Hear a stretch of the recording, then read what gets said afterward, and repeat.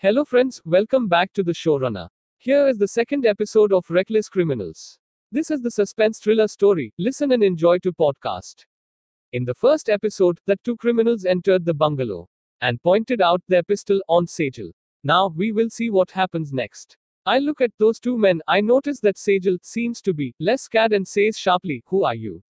What do you want? How did you enter my bungalow?" Seeing her reaction, the short man moves forward quickly, with a handkerchief, and catching hold her face upward and covers her nose firmly with it. She fights a bit initially. And fell unconscious. Looking at that, I thought that he must have applied chloroform to her, then something hits my head with a force.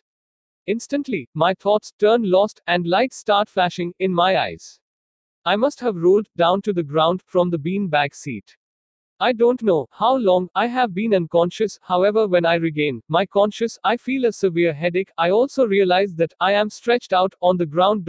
My throat is dried. A ray of light is visible through a hole in the door.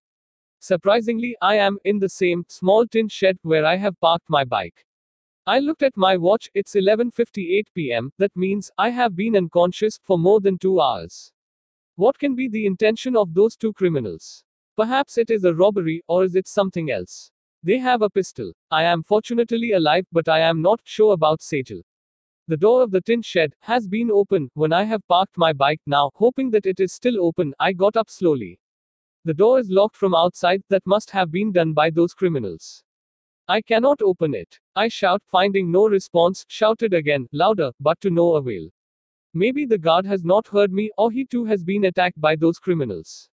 Sweating and shaking, I am hoping that I can find some way out. There seems to be no way out to escape. Along with my head, my legs too are hurting. I walk towards my parked bike at the right corner and try to sit on it, but I slip and fell on the ground. In no time, I moved slowly and got tired, partial unconsciousness. I slept on the floor. When I wake up about half an hour later, everything seems to be the same. I am hungry now and want some food. I do not know what will happen to me. Will those criminals keep me alive? Time passes slowly. To be continued in episode 3.